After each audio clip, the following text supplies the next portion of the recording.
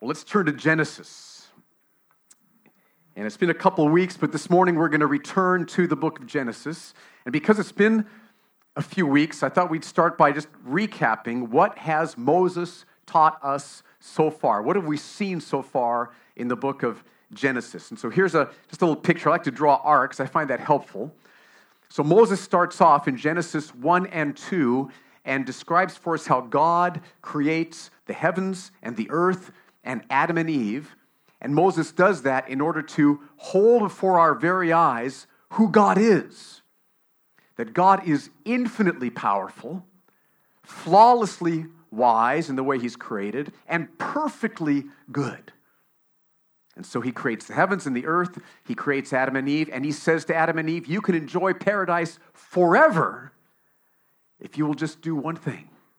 Don't eat of the tree of the knowledge of good and evil. Which means, don't think you can decide for yourself what's good and evil. Trust me, God, your creator. Trust me to know what for you would be good and evil. So that's chapters 1 and 2.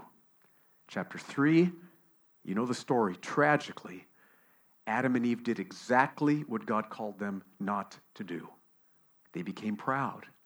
They wanted to be like God. They wanted to decide for themselves what was good and evil. And so they sinned against God, ate of the tree of the knowledge of good and evil. And as a result, God brought His curse upon the world and upon Adam and Eve. Tragic development in chapter 3. But in chapter 3, verse 15, God gives a promise. This is the first appearance of the gospel in the Bible, Genesis chapter 3, verse 15. And God promises that a descendant of Eve, this is a prophecy about Jesus, a descendant of Eve is going to crush Satan's head, destroy the power of sin, and because of that, God promises He's going to save a vast number of people from sin and from Satan. So, yes, there's the fall in chapter 3, but sin is not going to win. God's going to win. In fact, God has purposefully allowed this all along to display His glory even more fully. And so He gives this promise in chapter 3, verse 15. Then, sadly, in chapter 4 through chapter 6, about verse 7, we see sin just spreading through the world. Cain kills Abel. Lamech takes 2 wives. Godly men pursue and marry ungodly, godless, wicked women. And by the time we get to chapter 6, verse 5, we read, Moses says, the Lord saw that the wickedness of man was great on the earth, and that every intent of the thoughts of his heart was only evil continually. Chapter 6, verse 5, everyone was sinning continuously. But God hadn't forgotten His promise. The promise back in chapter 3, verse 15. And so because of what Jesus would do on the cross thousands of years in the future, God brought His power upon sinful Noah and changed his heart. And Noah woke up to his sin, repented of his sin, confessed his sin before God, and because of Jesus' death, was completely forgiven for his sin and started walking with God in holiness and in righteousness and in love and in joy. But everybody else in the world was sinning. And so as a result, in Genesis 6, verse 8 through chapter 9, verse 17, God judges the world by bringing a global flood upon the world, and everyone is destroyed, except for Noah and his family, because God told them to build an ark. Right, the story of Noah and his ark. Now you might think, okay, so the flood, that's going to solve the sin problem, right? Everything's going to be good from here on in. Sadly, no, the flood did not solve the sin problem, because after the flood, Noah sins, and then Noah's son Ham sins. And so it looks like, oh no, sin is still here. But to help us understand that sin has not won and will not win, God gives Noah 3 prophecies, one for each of his sons. The prophecy He gives to Ham shows that God is going to judge sin. Sin will not grow forever. God's going to judge sin. The prophecy that He gives concerning Shem shows that God's promise of a Savior is still in place and will be fulfilled. And then the prophecy concerning Japheth shows that God is going to save a vast number of people from sin, bring them into salvation, knowing him. Then after giving these prophecies, Noah dies. And that brings us to the end of chapter 9. That's what we've covered so far. So now, what happens in chapter 10? Look at verse 1. Genesis chapter 10, verse 1. These are the generations of the sons of Noah, Shem, Ham, and Japheth. Sons were born to them after the flood. And then in the following verses, what we see is the descendants of Shem, Ham, and Japheth, and how they all multiply and become different people groups, and where they all end up living. So let's use this map to show us this. So I'm not sure how well you can see that, but take my word for it, okay? So verses 2 through 5 show the descendants of Japheth. So if Mount Ararat, there we go. If Mount Ararat's in here somewhere, the descendants of Japheth kind of spread this way, like towards Italy and Spain, and then this way over here. This is Asia Minor, Northern Europe area. That's where Japheth's sons spread. That's verses 2 through 5. Verses 6 through 20, the descendants of Ham, and they spread down. They're the green ones, down here into the kind of Palestine area and North Africa, spread down. Some are actually down into the Arabian Peninsula where we are. Okay, so that's verses 6 through 20. Verses 21 through 31, the descendants of Shem, and they spread out this way, over into Mesopotamia, and then down some into the Arabian Peninsula as well. And then verse 32, here's a summary of the chapter. These are the clans of the sons of Noah, according to their genealogies, in their nations, and from these the nations spread abroad on the earth after the flood. Now, I have to make a comment about that word nations in verse 32, because in the Bible, the word nations does not mean the same thing it does in English mostly today. Most people today, you hear the word nation, you think a geopolitical region in the world, like India would be a nation, the way we use the word today. That's not how the Bible uses the word nation. In the Bible, the word nation doesn't refer to a geopolitical region. It refers to a group of people, a distinct ethnic and linguistic group of people. So India would have thousands of nations living within it because there's lots of people groups with different languages in India.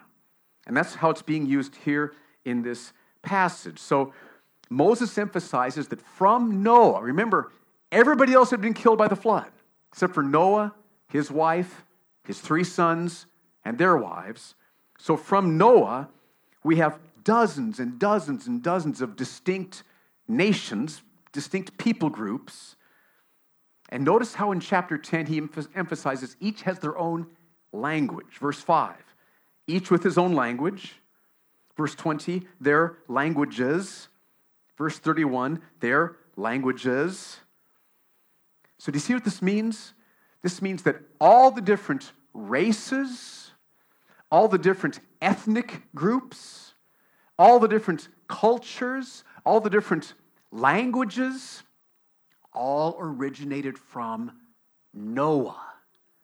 And of course, before Noah, Adam. Right? That's what Moses wants to emphasize here. So I try to think of some specific examples just to see if you can feel how this might be a big shift for some of you to think about. But so, for example, the Punjabis in Pakistan came from Noah and his sons, okay? The Inuit Eskimos from northern Canada, they came from Noah and his sons, okay? All right, well, what about the Reef Berbers in North Africa? Noah and his sons. All right, you getting this? How about the Hausa of sub-Saharan Africa? Where did they come from? Noah and his sons. Are you getting this? Okay, how about the Japanese? Where'd they come from? Noah and his sons. Amy's got this, okay. Noah and his sons. The Egyptian Arabs, Noah and his sons. Okay, Irish, Noah and his sons. Okay, are you getting this? Every race, every ethnicity, every language, every people group on the earth came from Noah and his sons. Now, I want to stress this because this is going to help us battle a sin that we all deal with, and that's the sin of racism. We all deal with this at different levels. What is racism? I got a lot of help in answering this from reading a book I'd recommend, John Piper's book called Bloodlines, Race, Cross, and the Christian. And here's kind of a summary of a number of different things he says, but essentially racism is believing that one or some races are more valuable than others, and other race or races are less valuable than others. That's what racism means. Some races are more valuable than other races, others are less valuable. That's racism. This is not the case. Now, let me emphasize, that does not mean that everything that every race does is fine.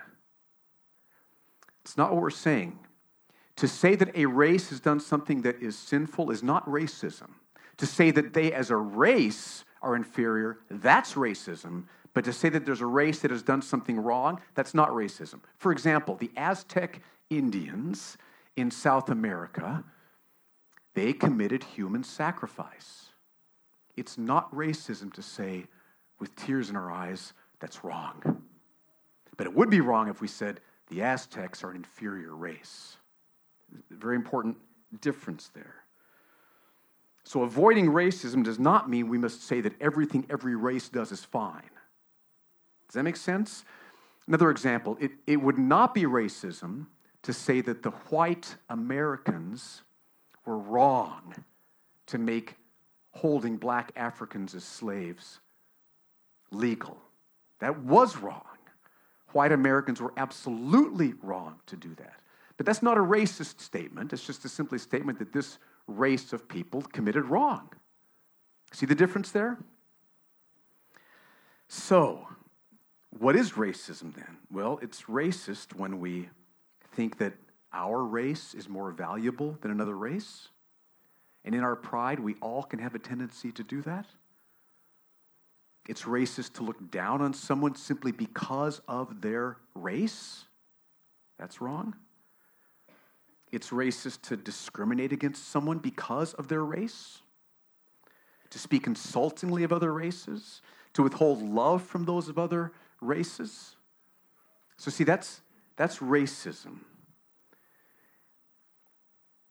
And Genesis 10 destroys racism because it teaches that we all have Noah as our father. But think about how easy it is to have racism come into our hearts. Let's say that you're at home group one night and a visitor knocks on the door and comes in. Would you feel differently about that person depending on what race they were? Or let's say you're here on a Friday morning and you're sitting here in the service and somebody walks down the front aisle and comes in and sits next to you. Would you feel differently about that person depending on what race they were? Now see, it's so important that we destroy racism because Jesus Christ is most glorified when the church is who he's called the church to be. And one of the things he's called the church to be is a multiracial entity. In Revelation 7, we see the crowd standing before the throne of believers. And that crowd is men and women from every nation and tribe and tongue. And one of the reasons that is so glorifying to Christ is the only way that races can be united together with all the pain and all the heartbreak and all the injustice and all the horrible things that races have done to each other. But the only way that the races can be brought together in unity is because they've been saved through Jesus Christ's blood, because they've repented of their sins, because the Holy Spirit has changed their hearts, and they love each other now, and racism has been banished from them. And so we at Grace Church, we're called to be a church where there is no racism. We're called to be a church where we love each other as brothers. So let me give you an example. Say, you and a Bengali from Bangladesh have the same father, Noah, which means you're either their brother or their sister. You see that? You and a black Nigerian have the same father.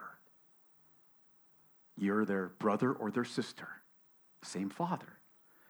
You and a white American have the same father, brother, sister. You and a Filipino have the same father. Okay, Noah, so brother, sister. You and an Emirati have the same father, Noah, ultimately Adam. So you're their brother, their sister. Now, how do we live that out?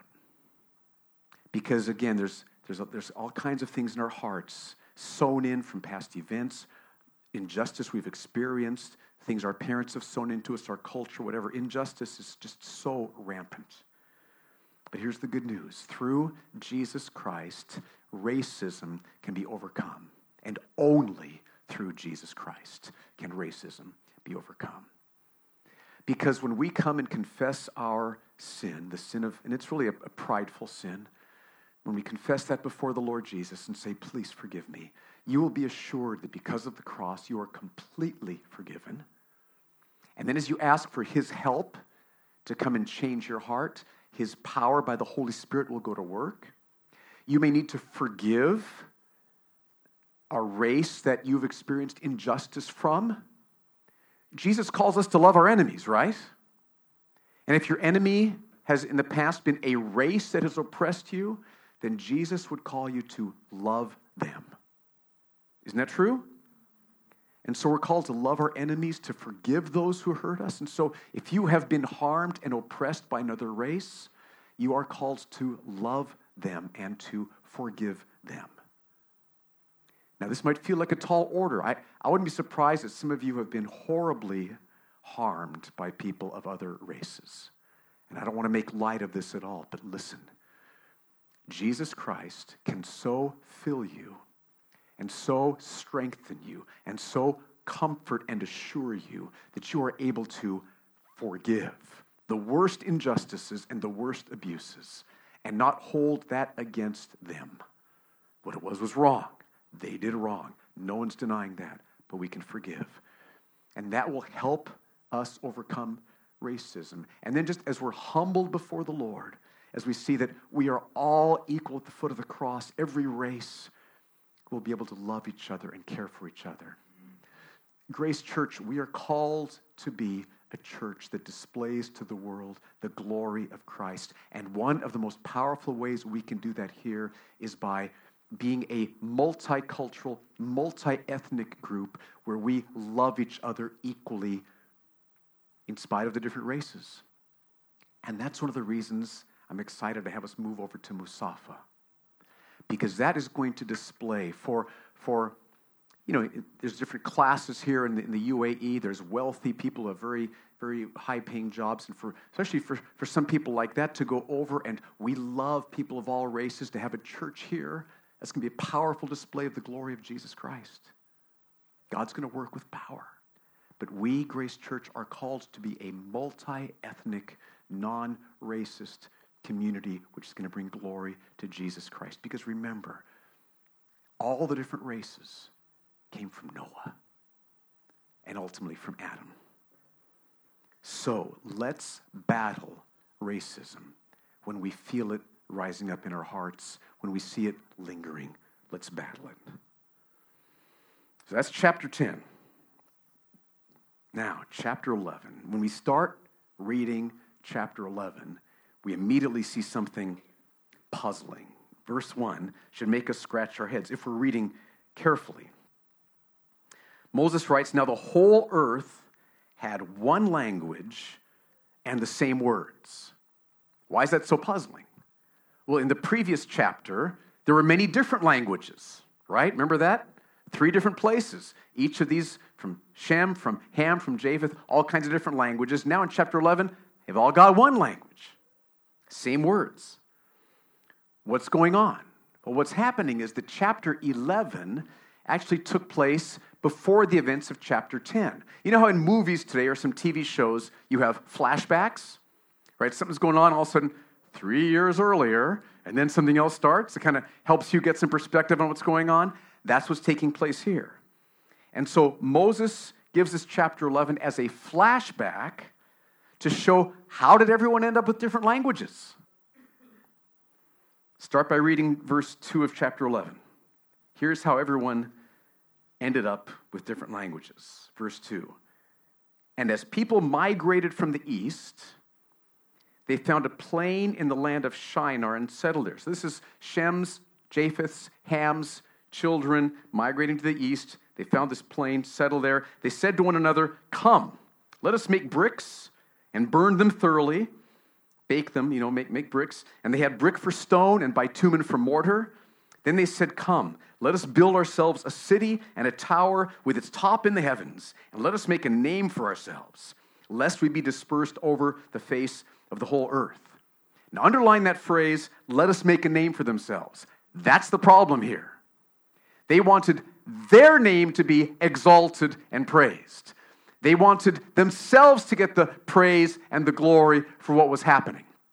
That's pride, and that's the issue here. Let us make a name for ourselves, lest we be dispersed over the face of the whole earth. We don't want to be dispersed, then our name wouldn't be as great. We're going to unite here, build this tower. It's going to make us look great. Let's do this thing.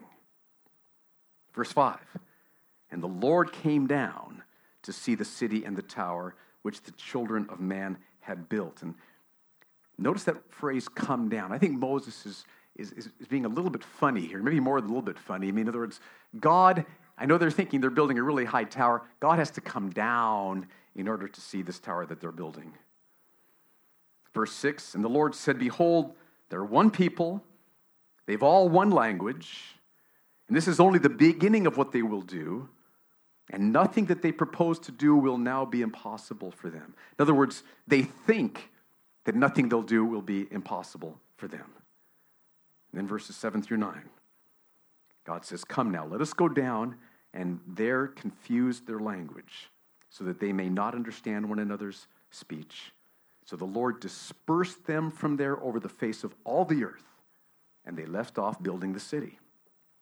Therefore, its name was called Babel, because there the Lord confused the language of all the earth, and from there the Lord dispersed them over the face of all the earth. Okay, now imagine, some of you have been involved in building. Imagine that you're in this construction project, okay, a complicated construction project, and you are all there working together. You're all speaking the same language, and all of a sudden, in an instant, everybody's speaking different languages. There's Tagalog going on, okay, there's Spanish going on, there's Hindi being spoken, there's Afrikaans, there's Igbo, there's German, there's Italian, all these different languages. Now, imagine the instant confusion. I mean, it's hard enough to do a building project when you're all speaking the same language, right? So imagine the difficulty if you're all speaking different languages. That's exactly what happens here. And God gives them all different languages, so they won't be able to understand each other, so they won't be able to sin as much as they wanted to. It's not that God's threatened by them becoming so powerful and sinful. God is not threatened by human beings. He could just stomp them out if he chose to. But in his mercy and his love, he does not. And in his mercy and his love, he confuses their languages so they can't become as sinful as they otherwise would have become. Now, their sin is pride. That's the sin that's going on here. And so I want us just to linger on pride for the rest of our time this morning and understand pride and see how prevalent it is, and then see how powerfully God can set us free from pride. So look at verse 4 again. They said, "Come, let us build ourselves a city and a tower with its top in the heavens. Let us make a name for ourselves, lest we be dispersed over the face of the whole earth." Okay, they wanted to make a name for themselves. They built this tower up to the heavens, they thought. Okay, so just imagine God. He's in heaven, and they're thinking it's like all of a sudden God's in heaven. It's like, whoa, what's this tower being built here? Wow, it's like, it's goodness, what's going on down there? That's not what happened.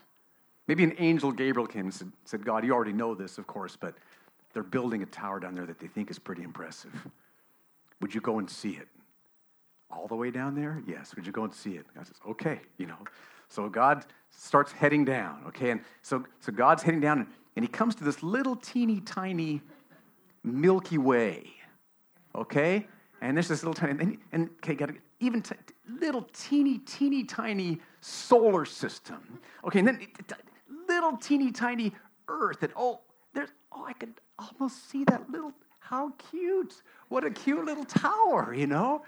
Okay, so that's what, I mean, God has to come down to see this thing. It's absolutely nothing. Okay, but not only that, not only was it nothing in comparison to God, the other point is that everything that human beings had and were able to do, everything was a gift to them from God. I mean, think about it. Why are they alive? Because of God, right? If God hadn't created them, would they be there building a tower? No. They owe their lives to God. Where'd they get the bodies that they had that could build a tower? Where'd they get those bodies? From God, okay? How about the brains to plant a tower? Now, that's pretty impressive. Where'd they get those brains to plant a tower? You got it, okay. Okay, how about the materials to build the tower? Where'd they get that?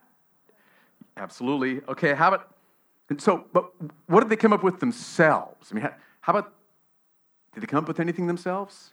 No, because even their choices to build and their discipline and hard work to build, even all of those were given to them from God. It all came from God. So not only was it just this little cute little teeny tiny tower, but even the capacity to build that tower was all given to them from God. And so if everything was given to them from God, whose name should be praised for the tower they built? God's name. God's name. Jot this reference down. It'd be a good verse to memorize. 1 Corinthians 4:7. Paul says this, "What do you have that you did not receive?" The answer is nothing. Then he says, "And if you did receive it, why do you boast as if you did not receive it?" Do you see the power of that? What do you have that you did not receive? And if you did receive it, why do you boast as if you did not receive it? So see, the Bible teaches that everything that we have and everything that we are comes from God. The only things we can take credit for are sin. And the only reason we can be forgiven for our sin and reconciled to God isn't because of anything we've done. That's also a gift from God at great cost to himself through Jesus Christ. So anything good in us is in us only because of God, and so our lives should bring glory to whom? God. Do you see that? Okay, imagine. Try to think of an illustration. Imagine, do you know about soapbox derby cars? Is it just a U.S. thing? Okay, so in the U.S., fathers will oftentimes build their sons these soapbox derby cars. They're about this long, and there's no engines to them. They're just made out of wood. And then they will like have races where it's just all gravity, okay, goes down. And so you build these soapbox derby cars. So now imagine that a father is going to build a soapbox derby car for his son. And so he wants to draw out the plans. Now he may put his son's hands around the pencil and then his hand around the son's hands to make it look like he's helping him to plan, okay? So he's drawing this fantastic plan for a soapbox derby car. And then the father takes the son with him to go and buy the materials for the car. And so the father drives, spends his own money, buys these materials, brings them back to the house.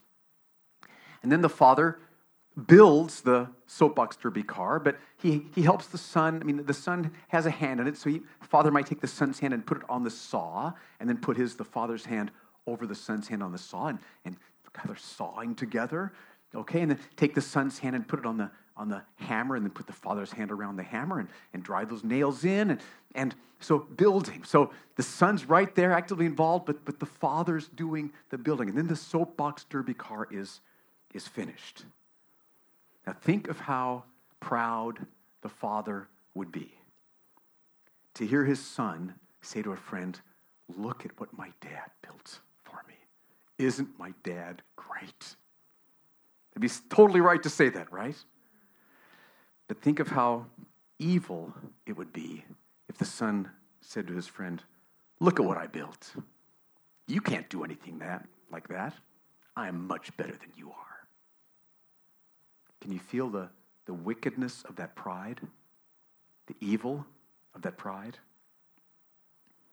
And pride is something that we all struggle with. We've all We haven't said those exact same words that the son said to his friend, prideful words, but we've all had pride in our hearts, even this past week.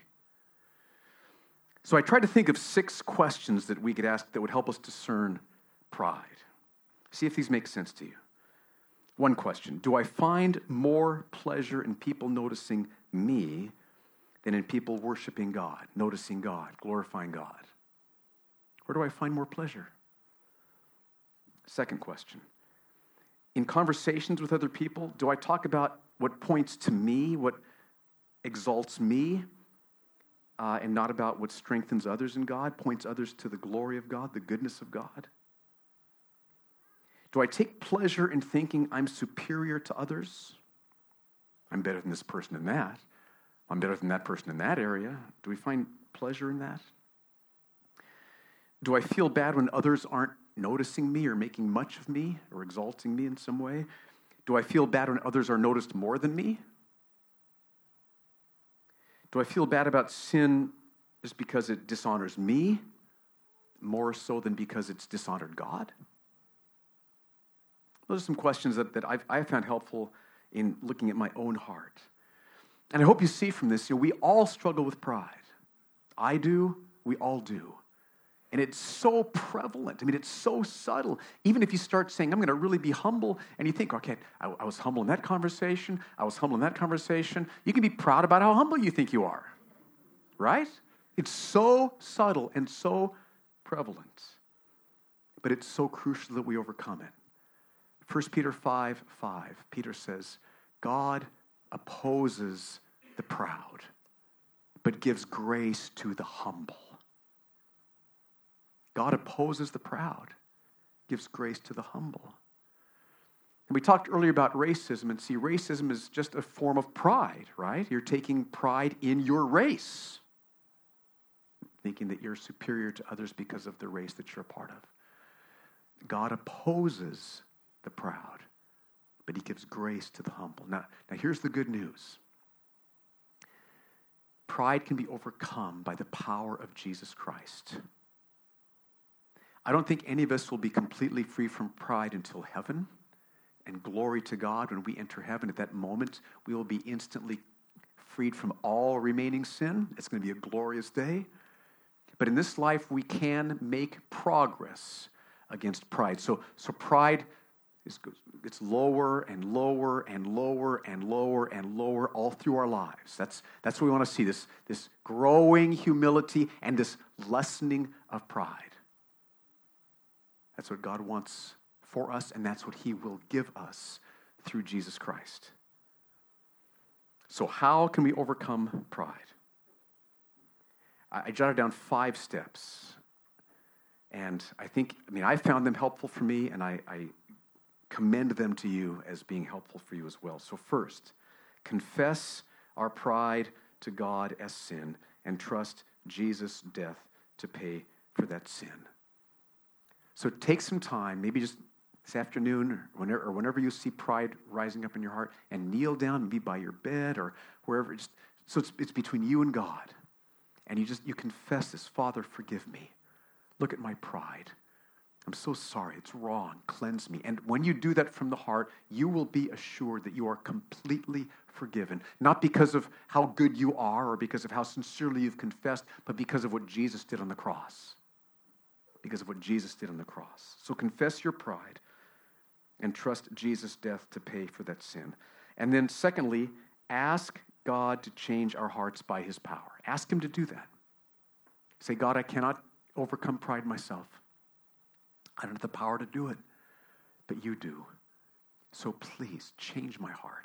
Crush my pride. Thank you that my pride was put to death through Jesus' death on the cross. My pride was killed on the cross 2,000 years ago. Apply that to me now in greater and greater measure so that my pride will shrink and my humility will grow.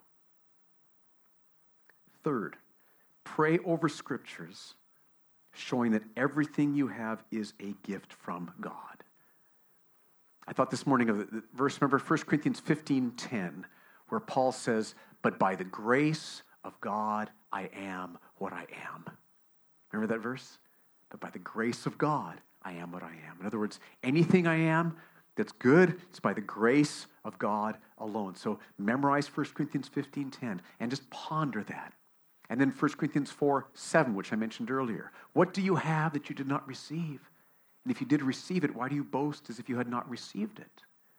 God, thank you. You've given me such gifts at great cost to yourself through the cross. Oh, I want to be humbled before you for them, and I want you to get all the glory for them. So pray over scriptures showing that everything you have is a gift from God. And then, number 4, pray over scriptures showing your sinfulness. For all have sinned and fallen short of the glory of God. The wages of sin is death, but the gift of God is eternal life through Jesus Christ our Lord. I once heard someone say that we should give maybe one look at our sin compared to maybe 10 looks to Jesus Christ for who he is, okay? Be careful about doing 10 looks at your sin and just one look at Christ. We need more looks at Christ because we can get too depressed and discouraged about our sin. You understand that? So look at your sin straight on, face to face, but then, feast on the cross. Look at God's mercy through the gospel. Let that encourage and strengthen and ensure and inspire you. But do pray over scriptures showing your sinfulness because it'll humble you. All I deserve is hell, Father. That's all I deserve. And you've forgiven me through the cross. Thank you, thank you, thank you. Let's look at the cross again. Let's look at heaven some more. Let's look at your forgiveness and mercy some more. Thank you. And 5th, pray over scriptures showing God's glory and majesty and love and goodness in Christ. All that he's done for us undeserving, unworthy people in Christ, how he's lavished his love upon us. He's poured out his grace upon us. He's given us such amazing promises in the scripture. He's promised that for the rest of our lives, he is rejoicing over us to do us good with all his heart and all of his soul, and it's completely in spite of what we are for his glory. So pray over scriptures showing God's glory and majesty and love and goodness in Christ. Okay, now Grace Church, God has already been pouring out upon us humility. He's already been conquering pride. I think there's a beautiful lack of racism here. I love what God's doing. But Grace Church, let's press in for more. Let's press in for more. Let's ask God, cleanse us of any racism that we have. Wash us clean from any pride that we have. Because, church, as we do that, Jesus Christ will be more glorified. As he sees us humbly loving each other, humbly serving each other, humbly caring for each other, as he sees us longing to see God making a name for himself, not us making a name for ourselves. As people see us glorifying and honoring Christ in that humble, selfless way, he will be praised and glorified, and we will be filled and satisfied. So, Grace Church, let's press in to humility. Let's fight the pride of racism and any other pride that we might deal with for the glory of Jesus Christ. Let's pray about this. Father, once again, thank you for your word. The power of your word, Lord. And I pray that you would use this passage in Genesis to reveal what's going on in our hearts. Lord, we want to be growing in holiness and godliness. We want Christ to be glorified from our lives. Father, we want to be free from racism of any sort. We want to be free from pride of any sort. And so, Lord, work in our hearts, I pray, through your word. Work in our hearts as we take time to pray about these things this afternoon, this evening, this coming week. Would you increase the sanctifying work of your Spirit upon us for our joy and for your glory? And we pray this in Jesus' name. Amen.